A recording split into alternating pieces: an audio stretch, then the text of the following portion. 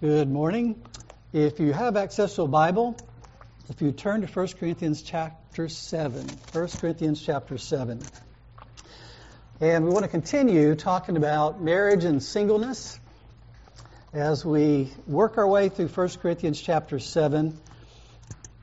Obviously, as Christians, God calls us to love. And one of the areas in which He calls us to love is the area of marriage. And I didn't get married until I was 34 years old. I was older in life. Obviously, Jan was much younger, about 19, of course. But we got married, and the question, what about marriage, was something that I thought about a lot after I was graduated from high school and getting married later in life. And it's one of those questions that is an important question for all of us. Everybody has to ask the question, what about marriage? And so 1 Corinthians 7 talks about that, and I want to read the first 9 verses of chapter 7 and then talk a little bit about how this applies to all of us, especially verses 7 through 9. So in verse 1, Paul says, "Now concerning the things about which you wrote, it is good for a man not to touch a woman. But because of immoralities, each man is to have his own wife, and each woman is to have her own husband. The husband must fulfill his duty to his wife, and likewise also the wife to her husband. The wife does not have authority over her own body, but the husband does. And likewise also the husband does not have authority over his own body, but the wife does. Stop depriving one another, except by agreement for a time, so that you may devote yourselves to prayer, and come together again so that Satan will not tempt you because of your lack of self-control. But this I say by way of concession, not of command. Yet I wish that all men were even as I myself am. However, each man has his own gift from God, one in this manner and another in that. But I say to the unmarried and to widows that it is good for them if they remain even as I. But if they do not have self-control, let them marry. For it is better to marry than to burn with passion." This is the word of God. Let's pray again. Father, we just pray for your help, that you would give us eyes to see and ears to hear, and help us to see how your word applies to our own lives. Please grant the Holy Spirit to work in our hearts to apply it to our lives. And may you be honored and glorified through it all. In Jesus' name, amen. Well, as I said, the question, what about marriage, is very important, and that's exactly the question that Paul is answering for these Christians in Corinth. Corinth was a city in ancient Greece. Paul had planted this church, and in the first part of this book, he's replying to some reports that he's received about the church and the kinds of difficulties that they're going through. But they had also sent him a list of questions, and this is the first question that he's responding to from the Corinthians, and it's all about marriage in different ways. The believers there seem to have some questions about whether or not it might be better not to get married in order to be more spiritual, or if you were married, to avoid physical intimacy to be more spiritual.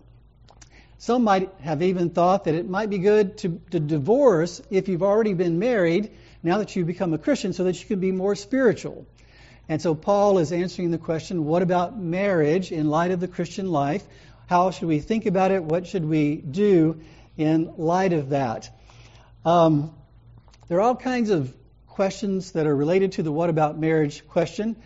Should I marry? If so, who should I marry? When? Why? Those kinds of things. What if I don't get married and I want to get married? Those are very important questions.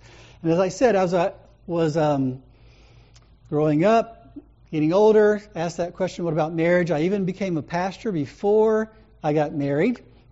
And I remember with regard to my first pastorate, little country church in Louisiana, someone called me up to ask me to come and preach for them. And there were 2 questions in the process of becoming the pastor at that church that were asked me that stood out to me. And one question was, over the phone, are you a black man?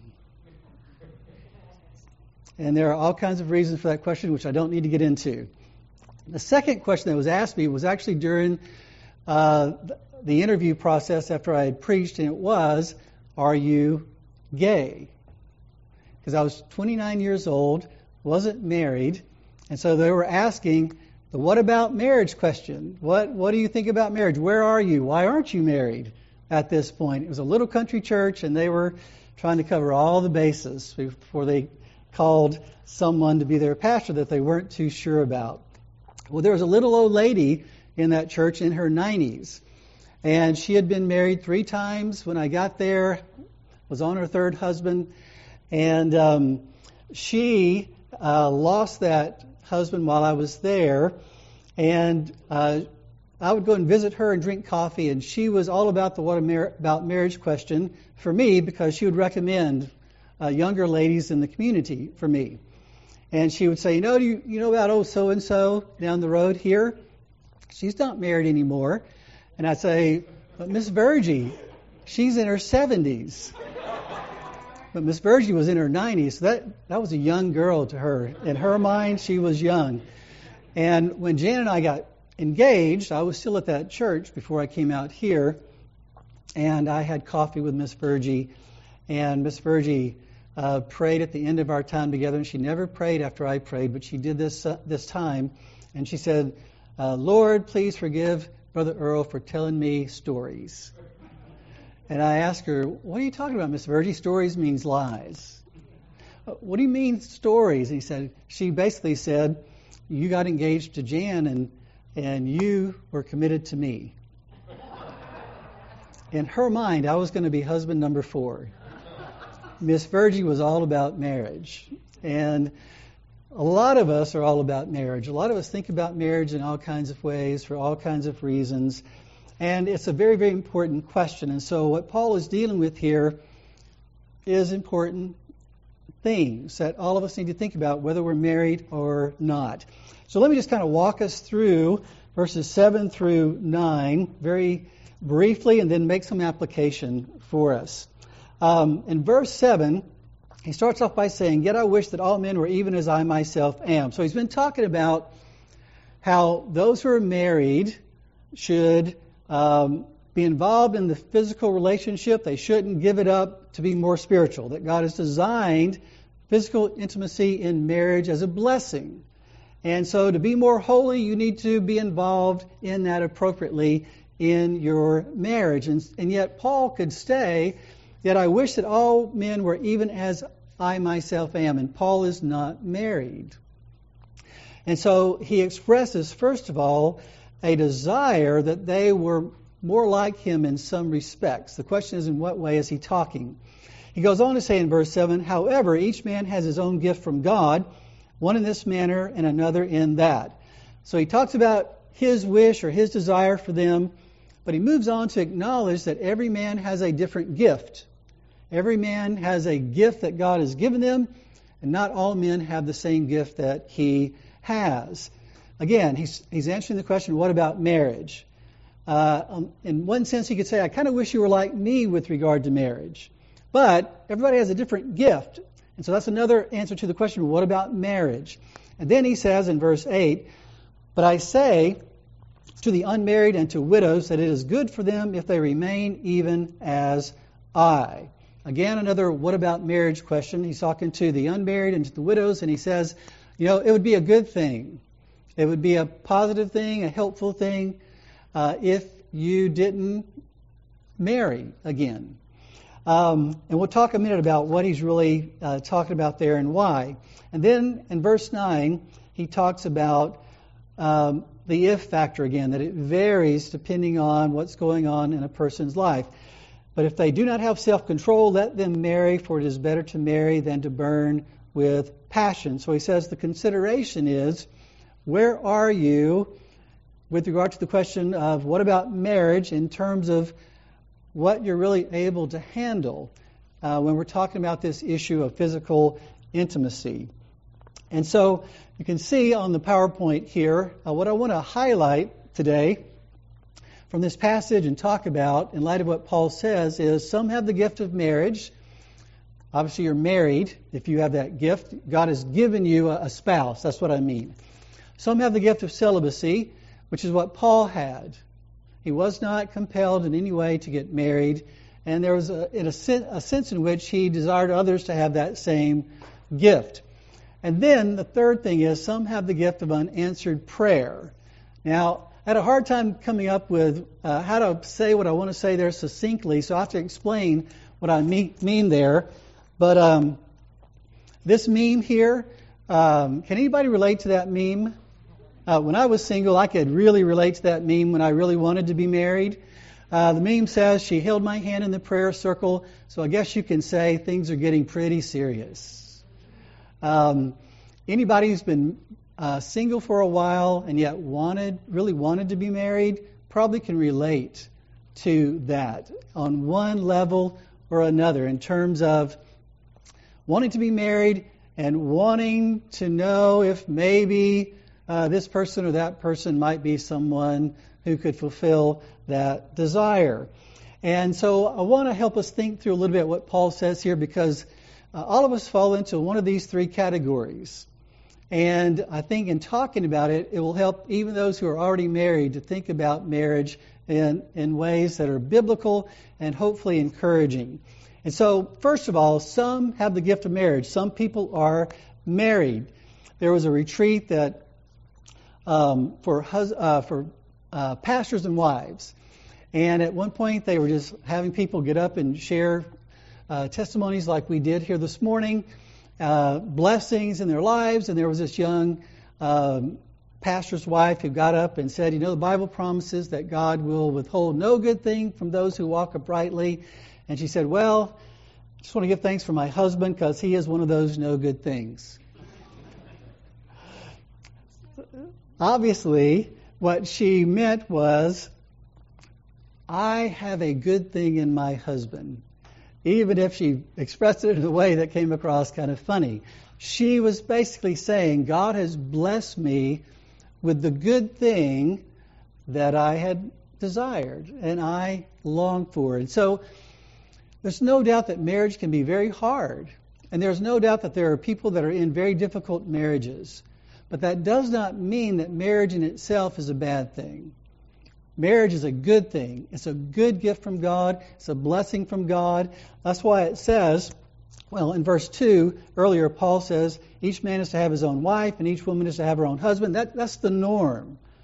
It is normal for people to get married. Most people aren't meant to be single. Most people are meant to be married.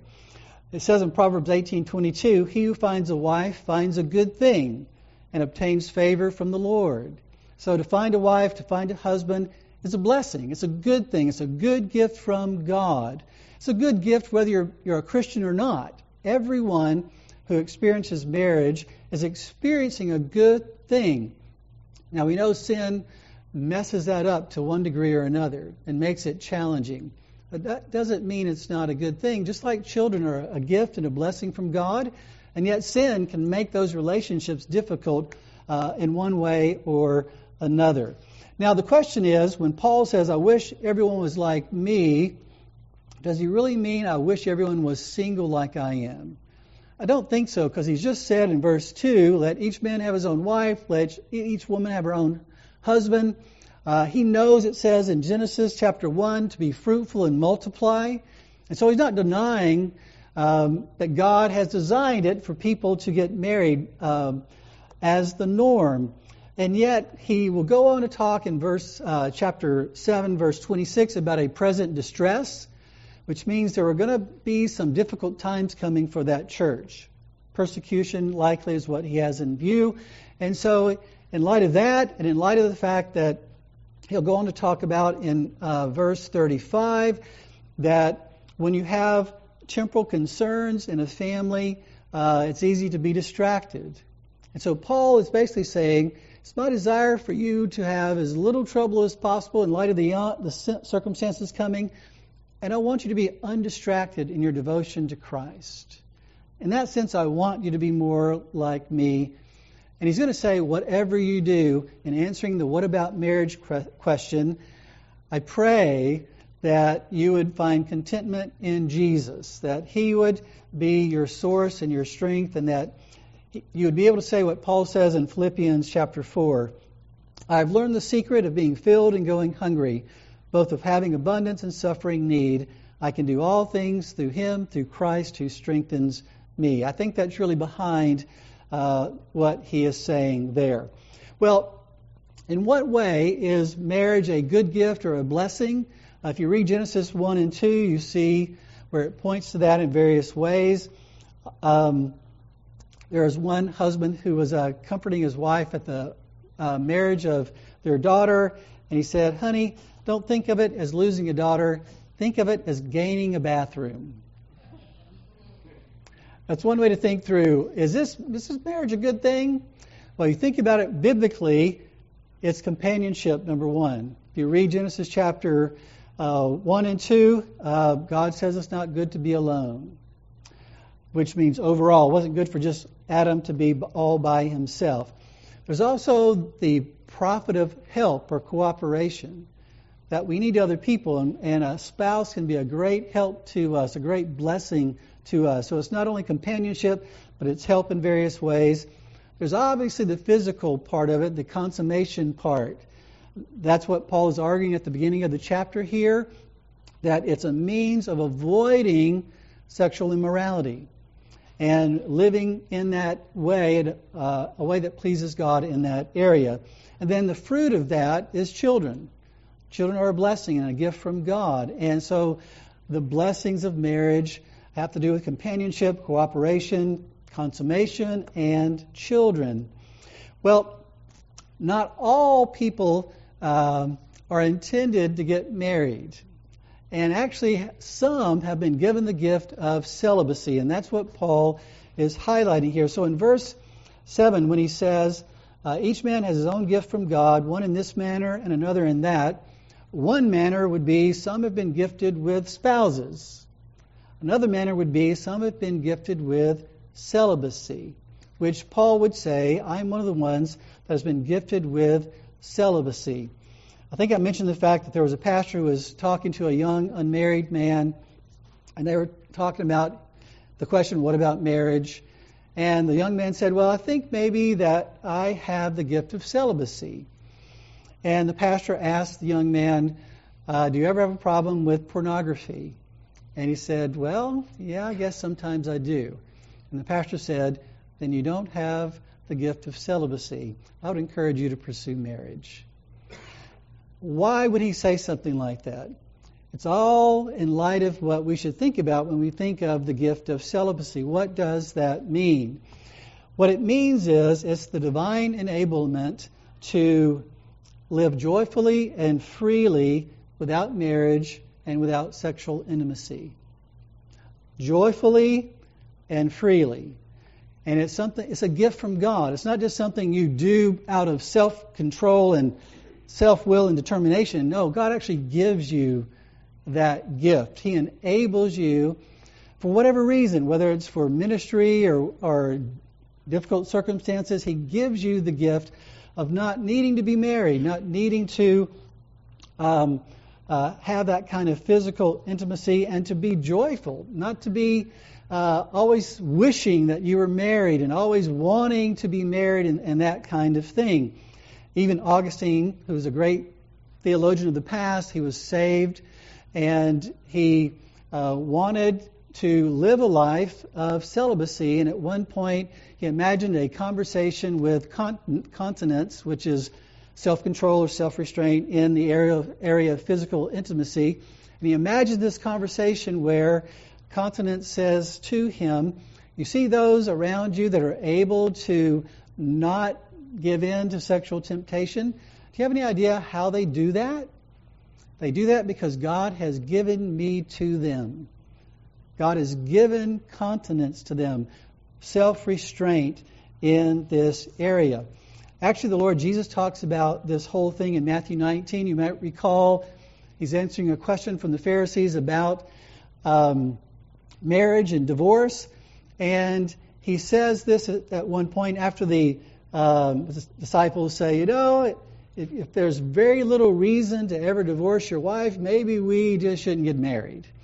And Jesus says this to the what about marriage question. He says, not all men can accept this statement, but only those to whom it has been given.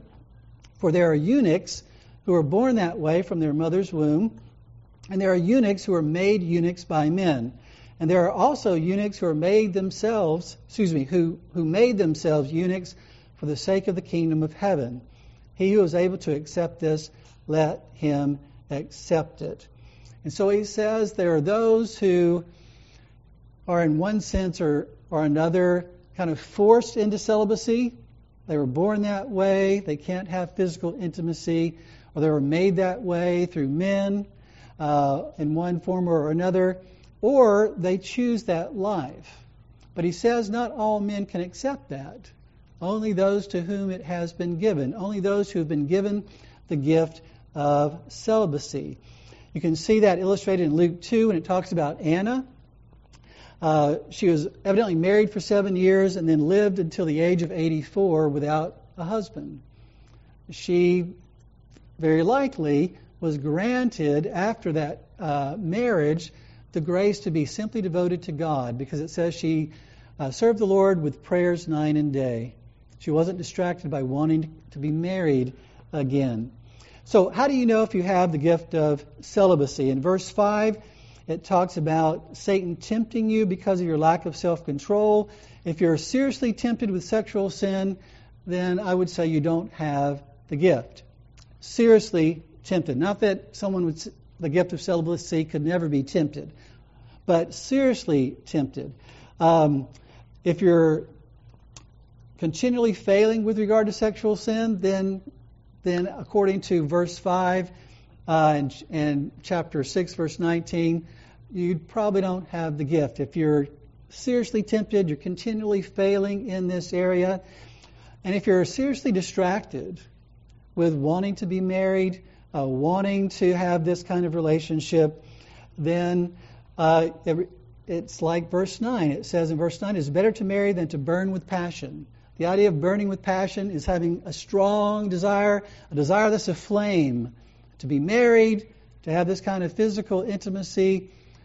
That's not the gift of celibacy. That's an evidence that you don't have that gift.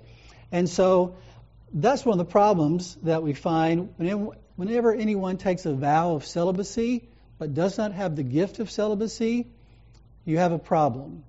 And that's why in the Roman Catholic Church and other situations where you have people taking a vow of celibacy that don't have the gift of celibacy, you set them up for failure. You set them up and other people up. You put them in a bad position. And so we have to be careful of that, whatever church that might require something like that. Well, the third thing is some have the gift of unanswered prayer. And I'm going to have to explain what I mean by that. There was a theologian named Howard Hendricks. He used to tell a story about when he was young and single and how he would be in church and he'd have all these mothers, looking at him through the lens of, wow, maybe he could marry my daughter. That might be a good connection. And he had one mother come up to him and say, Howard, I just want you to know that I'm praying that you will be my son-in-law one day. And every time he would tell this story, Howard would look at the crowd and say very seriously, there are reasons to thank God for unanswered prayer. Well, the question that I want to raise is, what if you're not in the first two categories? What if you have not been given a spouse and you have not been given the gift of celibacy? Where are you? You're in the category of those with unanswered prayers. Because what is prayer? It's lifting up our desires to God. And so if you desire to get married, if you desire that relationship, there's a sense in which you're asking God, maybe formally or informally, to answer that prayer. And so we have to ask ourselves, how are we to look at that? There are some who would say that singleness in itself is a gift. And the Bible really challenges the idea that singleness in itself is a gift. Yes, celibacy is a gift. But to be single, according to the Bible, when you really want to be married, when you are like what it says in verse 9, burning with passion, the Bible doesn't call that a gift. The Bible calls that affliction. Now, what do we mean by affliction? Affliction is anything that's hard and difficult and is a type of suffering, a type of, in a place of want, in a place of need. And the reality is, God afflicts all of us, gives us all afflictions. So we're not just talking about God's judgment on somebody. We're not talking about the idea that God is being cruel in any sense. We're just talking about the fact that anytime you're in a place of need and things aren't the way you want them to be, it causes suffering of a sort, right? And therefore, it's a kind of affliction. And what does God tell us to do in those situations? He tells us to cry out to Him for deliverance while thanking Him for the good He's going to do through it. That's what He tells us to do, is to rejoice always, pray without ceasing, and everything to give thanks. So even in the midst of affliction, the Bible tells us that we're to rejoice in God, in His goodness, in all that He's doing good, even through our afflictions, but to pray without ceasing that He would deliver us from the affliction, but also deliver us in the affliction so that we can, as James said, James talking about honoring God in His suffering as He meets with different doctors and people, that God would deliver us from our sin and enable us to honor Him in our affliction. So you both pray to be rescued out of it and to be rescued in it, rescued from our sin and ourselves. And so I think it's helpful to realize that there is a distinction the Bible makes between the gift of celibacy and singleness, because some people these days seem to be talking about, you just need to embrace your singleness as a gift, and it can imply that there's no hardship about that. There's no difficulty about that. You ought to be happy and thankful that you're single because, you can do some things that other people can't do. Well, that might be true, but it's downplaying the difficulties of being single when you don't want to be single. And the Bible highlights that in different ways. There's someone who said this. He said, perhaps we should distinguish celibacy from singleness this way. Celibacy is voluntary singleness embraced for the sake of kingdom work by a responsible adult. This would exclude those who are voluntarily single, but whose reasons have more to do with the thought processes of crotchety bachelors than they do with the dedication of frontier mission church planters. What he means is sometimes people are single because they're hard to live with, or they have high standards that they can't meet. There are reasons why they're still single that need to be dealt with. He says, as my father says, men turn into old maids sooner than women do. Some singleness is an affliction if it was not chosen freely and voluntarily for the sake of kingdom work, and the person concerned is of a marriageable age and would very much like to be married. And so Proverbs 30 highlights this, I think, what this man is trying to say. It says in verse 21, under 3 things the earth quakes, and under 4 it cannot bear up. Under a slave when he becomes king, and a fool when he is satisfied with food, under an unloved woman when she gets a husband, and a maidservant when she supplants her mistress. So one of the 4 things under which the earth quakes, the earth cannot bear up, is when an unloved woman, or you could say an unloved man, gets a spouse. Why would that be? It's an earth-shaking thing because finally a desire has been satisfied that had been there for a long time. That was a very difficult thing to go through. And so we have to realize that there are hard things in life that center around our desires. Think about a couple that really want to have a baby of their own, and they're waiting and waiting. That's a hard thing to go through. And that's why the Bible talks about the difficulty of barrenness.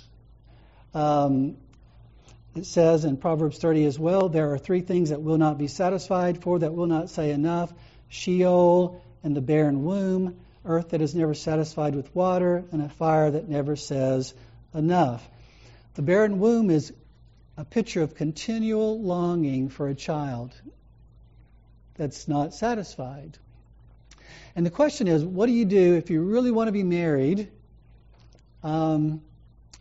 Is it possible that God could withhold marriage from someone and the gift of celibacy temporarily and maybe even for a lifetime? Is it possible? And the answer is yes. The reality is we can have unfulfilled desires, whether it's a desire for a child or a desire for a spouse. And if God did that, He would do it because it's for His glory and for the good of the person and the good of other people. It wouldn't be out of cruelty. It wouldn't be out of punishment or anything like that. It would be out of a desire for a greater good, with greater purposes that we can't even fully understand. And so it's one of those things that I think we have to think about the reality of that. There's a story that Elizabeth Elliot would tell about another missionary named Gladys Aylward. Gladys Aylward was a missionary to China, and she went over there as a single young lady for 7 years. She was fine, and then she met up and began working with a couple in China, and she began to think, wow, I think I'd like to be married. And so she prayed that God would choose a man in England, call him, send him out to China, and have him propose. She prayed very specifically for God to do that. And she said, I believe God answers prayer. He called him, but he never came. So what is she saying? I wanted to be married. I prayed that it would happen. It never happened. And it wasn't because she was, wasn't doing God's will or wasn't being obedient. She was serving the Lord faithfully in China. She prayed for a husband. Never came. And so you have to think about those things from what the Bible says because it's important. But there's another lady. I'll just use one more illustration in light of the fact that we don't talk about these two things too often. But there was another lady who's a Canadian school teacher who also was a hymn writer. And she said this, single through no fault or choice of my own. Okay? Single through no fault or choice of my own, I am unable to express my sexuality in the beauty and intimacy of Christian marriage as God intended. To seek to do this outside of marriage is, by the clear teaching of Scripture, to sin against God and my own nature.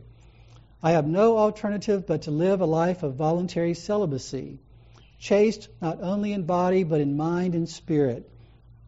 I want to go on record as having proved that for those who are committed to do God's will, His commands are His enablings. So those are two illustrations of godly ladies who wanted to be married but never were. The second one illustrates the fact that in light of that, she realized that she had to still follow God's word with regard to sexual activity. And she said, His commands are His enablings. I trusted that God would enable me to exercise self-control in this area because He had not provided a spouse for me. And that's the encouragement, is that God will give us the grace we need in light of whatever lot in life He assigns to us. But I want to say something, that there are statistics where they note how many people over 65 get married every day in the U.S. And at one point, they said 175 people every day in the U.S. got married who were 65 in age or older. And 8 of those had never been married before. Which means, in a sense, as long as you're alive, there's the potential that you could get married one day if you desire to be married. And so no matter what your age is, if you desire to get married, if you don't believe you have the gift of celibacy, but you're praying to live like this Canadian school teacher, following God's word, but what should you do in light of that ongoing desire that hasn't left you? And so I just want to mention some things that I think are helpful. Now, I've mentioned one older gentleman who used to tell older men in his church who didn't seem to be moving in this area of pursuing a spouse. He would tell them, son, you need to ask her name and marry her.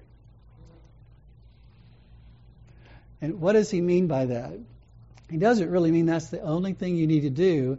What he means is you need to make sure that there aren't things holding you back from marriage that are inappropriate or unnecessary. You need to really think through, what does God say about pursuing a spouse? And are you making it more difficult than it needs to be? Which is a legitimate question for all of us. And so what I'd like to do is just highlight some principles from Scripture that I think will remind us, even as married people, what's important. And even if we would say, I'm not really interested in thinking about pursuing a marriage partner today, you can still think about your relationships, because all of these principles, in one sense or another, relate to relationships. Well, the first thing that I think the Bible would tell us, if we were to ask the question, if I don't have a spouse, if I don't have the gift of celibacy, what should I do in light of my desire to be married? And the first thing the Bible would say is, pursue Christ first. Rather than pursuing a spouse first, pursue Christ first. It says in Matthew 6:33, but seek first his kingdom and his righteousness, and all these things will be added to you. All these things refers to whatever you need. Seek first Christ and his kingdom. The reality is, it says in Romans chapter 1 that we're all idol worshipers, which means we're all inclined to look to people and things to help us and make us happy. But God designed us to find our happiness in God. Now, he does bring us joy through things and people in this life, but it's meant to point to him as the ultimate good, the supreme good.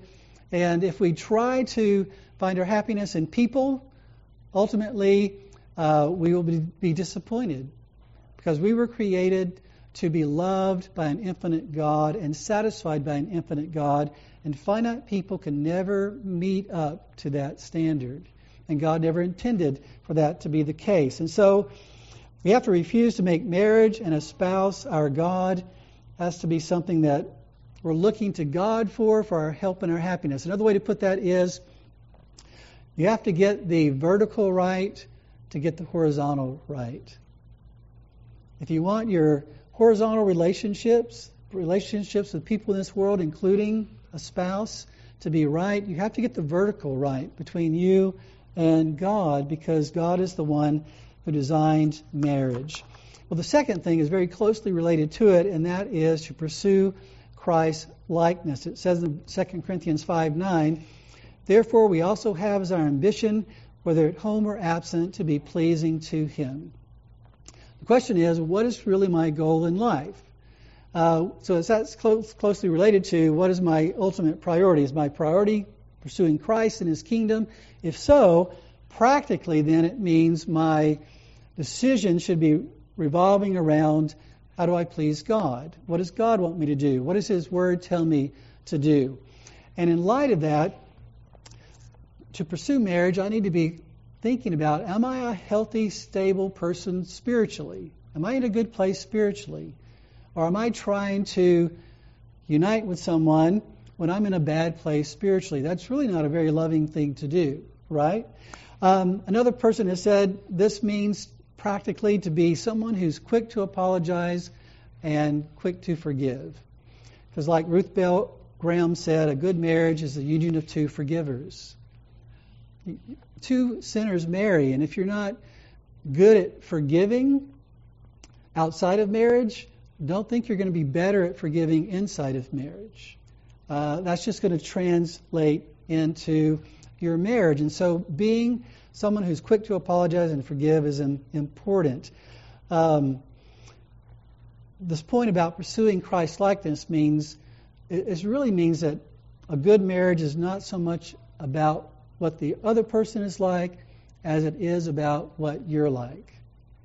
Because the reality is, the gospel of grace tells us that because I've been loved by God graciously, I don't deserve to be loved by God, but He's loved me. He says, I want you to love the people in your life the same way. You love them in light of the fact that I've loved you, and you love them even if they don't love you back. Even if they don't treat you well, you still treat them well. Even if they don't forgive you, you forgive them. All those things are so crucial to a good marriage. And so having Christ as our priority, seeking to be like Christ is so important. Another way to say that is seek to be the kind of person you would like to marry. Seek to be the kind of person you would really want to marry. Thirdly, pursue a vocation and serve other people. So obviously I'm talking at this point to single people who may want to get married. It says in Genesis 2:15, then the Lord took the man and put him into the Garden of Eden to cultivate it and keep it. So God creates Adam, He gives him a job, and then He gives him a wife. Which means God had given Adam a vocation. He had given him a job. He had given him something to do. And the temptation when you're single and you really want to be married, and like I said, I was single for a long time, and I know what it feels like. The temptation is to be all about the question, what about marriage? Rather than the question, how can I use my gifts and abilities and opportunities to serve people? How can I be a blessing to somebody else? How can I be a blessing to the people in my family? How can I be a blessing to the people in my church? How can I be a blessing to the people at my job or in my community? How can I serve other people? Because the reality is, if you don't have a mindset to serve before you get into marriage, what makes you think you're going to have a mindset to serve after you get into marriage? And that's what marriage is. It's about mutual service, mutual ministry, mutual caring for one another and taking care of each other. And so some would encourage singles to get ready to ask and to be asked with regard to marriage, be other-oriented, and use your gifts and abilities to serve others. You can think about it this way. If your ultimate goal is to get married, then your ultimate goal is actually self-centered. It's about satisfying your desire for marriage, or it can be. But if your ultimate goal is to honor God and love people and serve people, then you're already living in a way that's going to be a blessing to the person you marry. You're already thinking in a way that will actually help you in your married life. Well, the next thing is pursue those who are doing the same thing that I've just talked about. Christ is their priority. They're seeking to live to please the Lord. They're living to serve others. It says in 2 Timothy 2:22, now flee from youthful lusts and pursue righteousness, faith, love, and peace with those who call on the Lord from a pure heart. Another way to say this is you can't get to Seattle if you get on a plane full of people going to New York. Okay, God uses people in our lives. And therefore, you want to have close friendships with people that are going in the same direction that you should be going. And you want to marry someone, obviously, that is also going in that same direction. You want to pursue all these things with those who call on the Lord, not that they're perfect, but pure in the sense that they are single-minded. They want to live to please the Lord. Another part of the wisdom that God gives us with regard to pursuing a spouse is to flee immorality and romance. It says in 1 Corinthians 6:18, flee immorality. Every other sin that a man commits is outside the body, but the immoral man sins against his own body. Part of the idea of having sex outside of marriage is that it's a way to either win the other person, or it's a way to test compatibility and things like that, or it's just a way to satisfy your own desires for physical intimacy before they can legitimately be satisfied. And the Bible tells us not to do that. The Bible tells us that that's going to cause so many more problems than we can ever imagine. And yet, the Bible says that there's a sense in which we're getting the cart before the horse.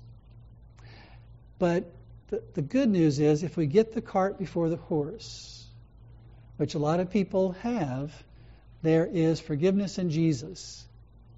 There is power in Jesus to be free from that. And you can still have a relationship in marriage that is good and growing and a blessing. And so the Bible tells us that, and this is one of the things that's really important, that when you think about what is really the message of the Bible, a lot of people think the message of the Bible is either God's angry at you and he's going to get you, or God wants you to earn your salvation. That's the way a lot of people look at what the Bible says. But the Bible really is saying that God is good. God really wants you to be truly happy. But he knows that all of us have sinned and fallen short of the glory of God. And so he's provided a Savior in the person of Jesus. And therefore we can be forgiven where we have sinned, and we can find grace to live the way that God calls us to live. And that, to me, is an encouraging thing. It's kind of like, as I've said many times before, when your kids are young, you'll tell them things like, don't play with razor blades. And the child might think you're being mean, but you're protecting them. You're pursuing their good. And even though it feels differently for us, sex outside of marriage is like playing with razor blades from God's perspective. And he wants to free us from it, and he wants us to have the blessing of what he can provide in marriage. And yet it's key that we find forgiveness in Christ, and we find power through Christ for that. Well, let me just move on to say, in all of this, we're pursuing a mate in the way that God says we're supposed to pursue a mate. We're not just to do it the way it feels like the right way to do it, or just the way society tells us to do it. We're to do it in the way that God calls us to do it. And we're to ask him for what only he can provide. We're to ask him to meet our need in this area. So in Matthew 7 it says, if you then, being evil, know how to give good gifts to your children, how much more will your Father who is in heaven give what is good to those who ask him? And so, what do you do if you're single, you want to be married, you're asking for a spouse, but God hasn't provided? You thank God that he hasn't provided yet, and you keep on asking. The Bible says, ask and keep on asking. Seek and keep on seeking. Knock and keep on knocking. Trust God for his timing. Trust God to provide as he sees fit. And take the pressure off yourself. God is able to give us what we need when we need it. I mean, my wife was in California, I was in Louisiana, and God brought us together. And so God knows how to answer our prayers in his timing. I wish it would have happened a lot sooner than it did from my perspective, but God's timing is perfect. God knows what is best for us. Now, another principle is do what is wise and lawful to pursue marriage. I say this because there are things like eHarmony, and the question is, are those kinds of approaches okay? And I'll say, sure, there's nothing wrong with that, as long as it's lawful. There's nothing unlawful about that.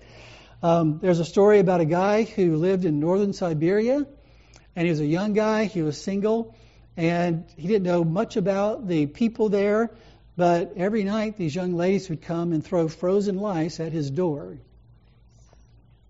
And he found out that that is the way in their culture that they let young men know that they were single and they were available for marriage.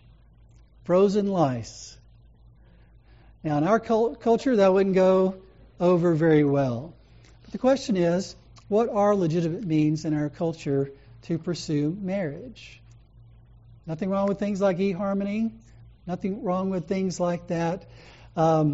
Notice it says in Proverbs 18, he who finds a wife finds a good thing. The idea of find implies looking. It doesn't say he who gets a wife dropped in his lap gets something good dropped in his lap. It says finds, which implies I'm kind of looking around. I'm kind of trying to find out if there is someone that I could marry. And so it doesn't hurt to go fishing where the fish are. Okay? As long as you have the other priorities in view. Now, some people are so intent on getting married, they jettison all the other priorities. And they just make that the thing, and they're just on the hunt. You got to have the other principles in view. But with those other principles in view, you can pray and you can go where the fish are, so to speak. It's not wrong to do what you can to find a godly spouse. And this brings us to the next point. Employ wise counselors.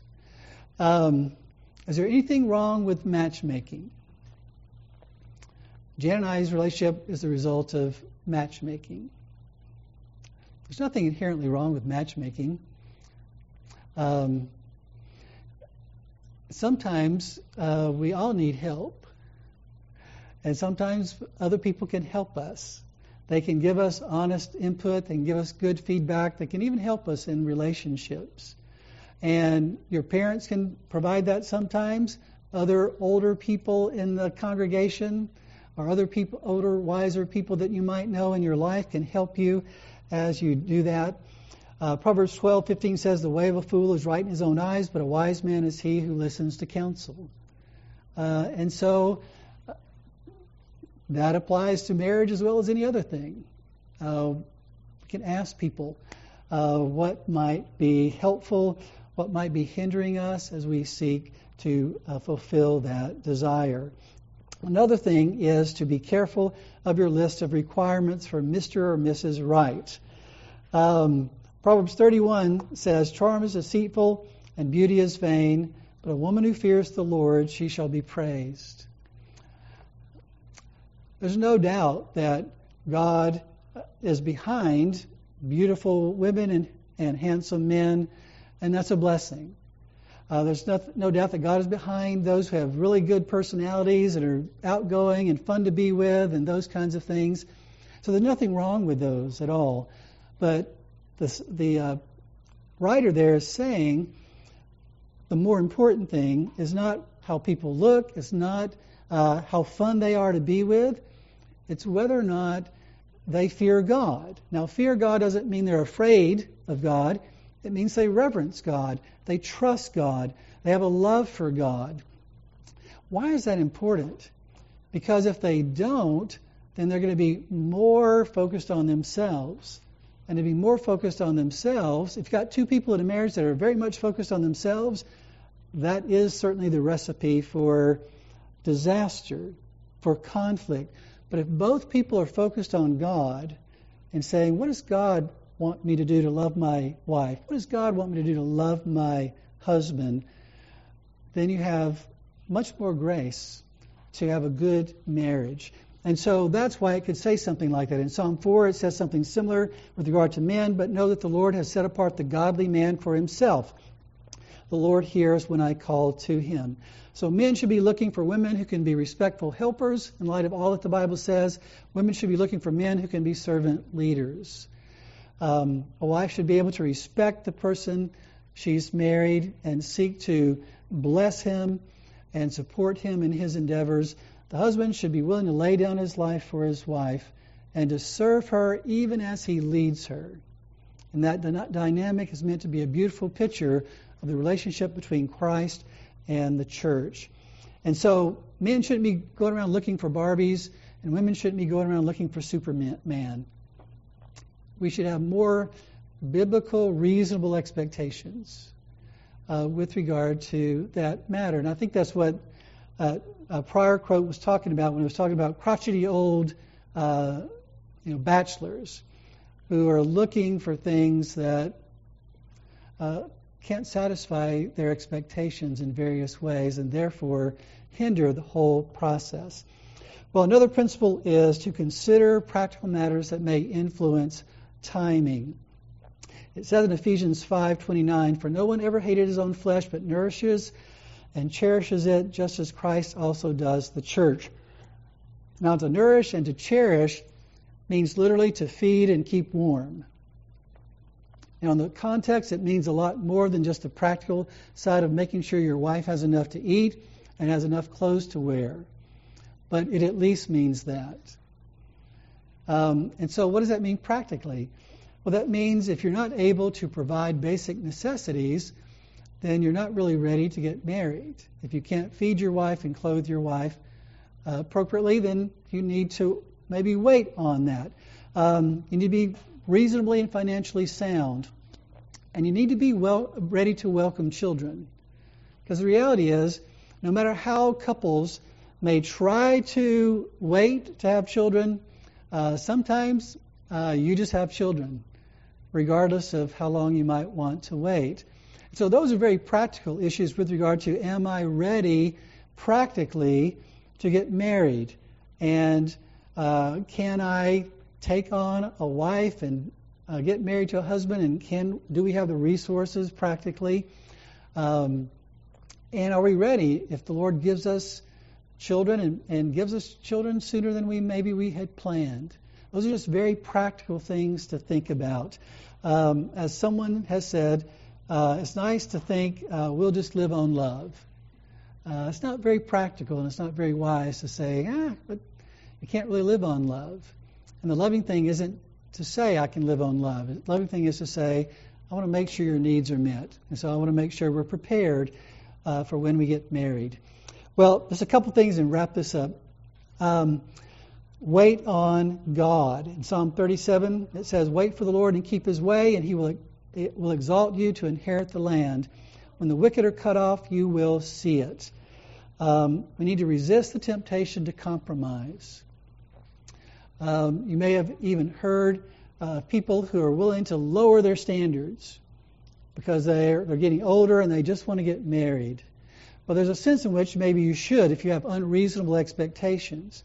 But if you're lowering those standards below what God says ought to be the things that you're looking for in a spouse, then you're compromising yourself because you're not waiting on God. And we need to wait on God, trust him, ask him for grace to remain single until he provides. And then finally, trust God for what you need and leave the matter to him, which brings us back to Psalm 84. For the Lord God is a sun and shield. The Lord gives grace and glory. No good thing does he withhold from those who walk uprightly. God knows what is truly good for each of us with regard to marriage, and he will give us what we need when we need it. So anyway, the reality is those principles apply to all kinds of relationships. But if you're single and wanting to be married, I would encourage you to think about your pursuit of marriage in light of those biblical principles. But even more than that are other questions. The question, what about marriage, is important, but what about my guilt before a holy God is a much more important question. What am I going to do about that guilt? And Jesus came, lived and died, that we might be forgiven. The question, what about my good? What is my supreme good? What is my ultimate goal in life? And God says, I made you to find your joy in me. Make me your ultimate good. And the question, what about your goal? What is your goal in life? Is it to satisfy your desires or to love people like God calls us to love people? That's the path of true joy. That's the path of true peace. And all those questions lead to the most important question of all. What about Jesus? What do we really think about Jesus? What do we think about who he is, what he did, and how it applies to us? And that leads us to celebrating the Lord's Supper.